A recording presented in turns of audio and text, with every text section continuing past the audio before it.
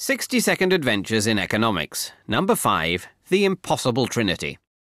Most countries trade with one another, which is usually pretty good for all involved.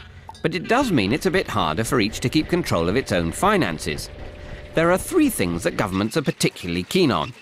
They like to keep the exchange rate stable so that import and export prices don't suddenly jump around. They also like to control interest rates so they can keep borrowers happy without upsetting savers. And they like to let money flow in and out of their country without causing too much disruption. But there's a problem when you try to do all of these at once. Say, for example, the Eurozone tries to lower its interest rate and reduce unemployment. Money flows out to earn higher interest rates elsewhere. Exchange rates drop, which causes inflation, so the euro interest rate is forced back up again.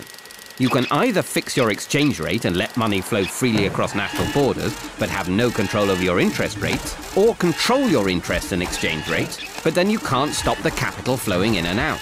But like an overzealous triathlete, you can't do all 3 at once.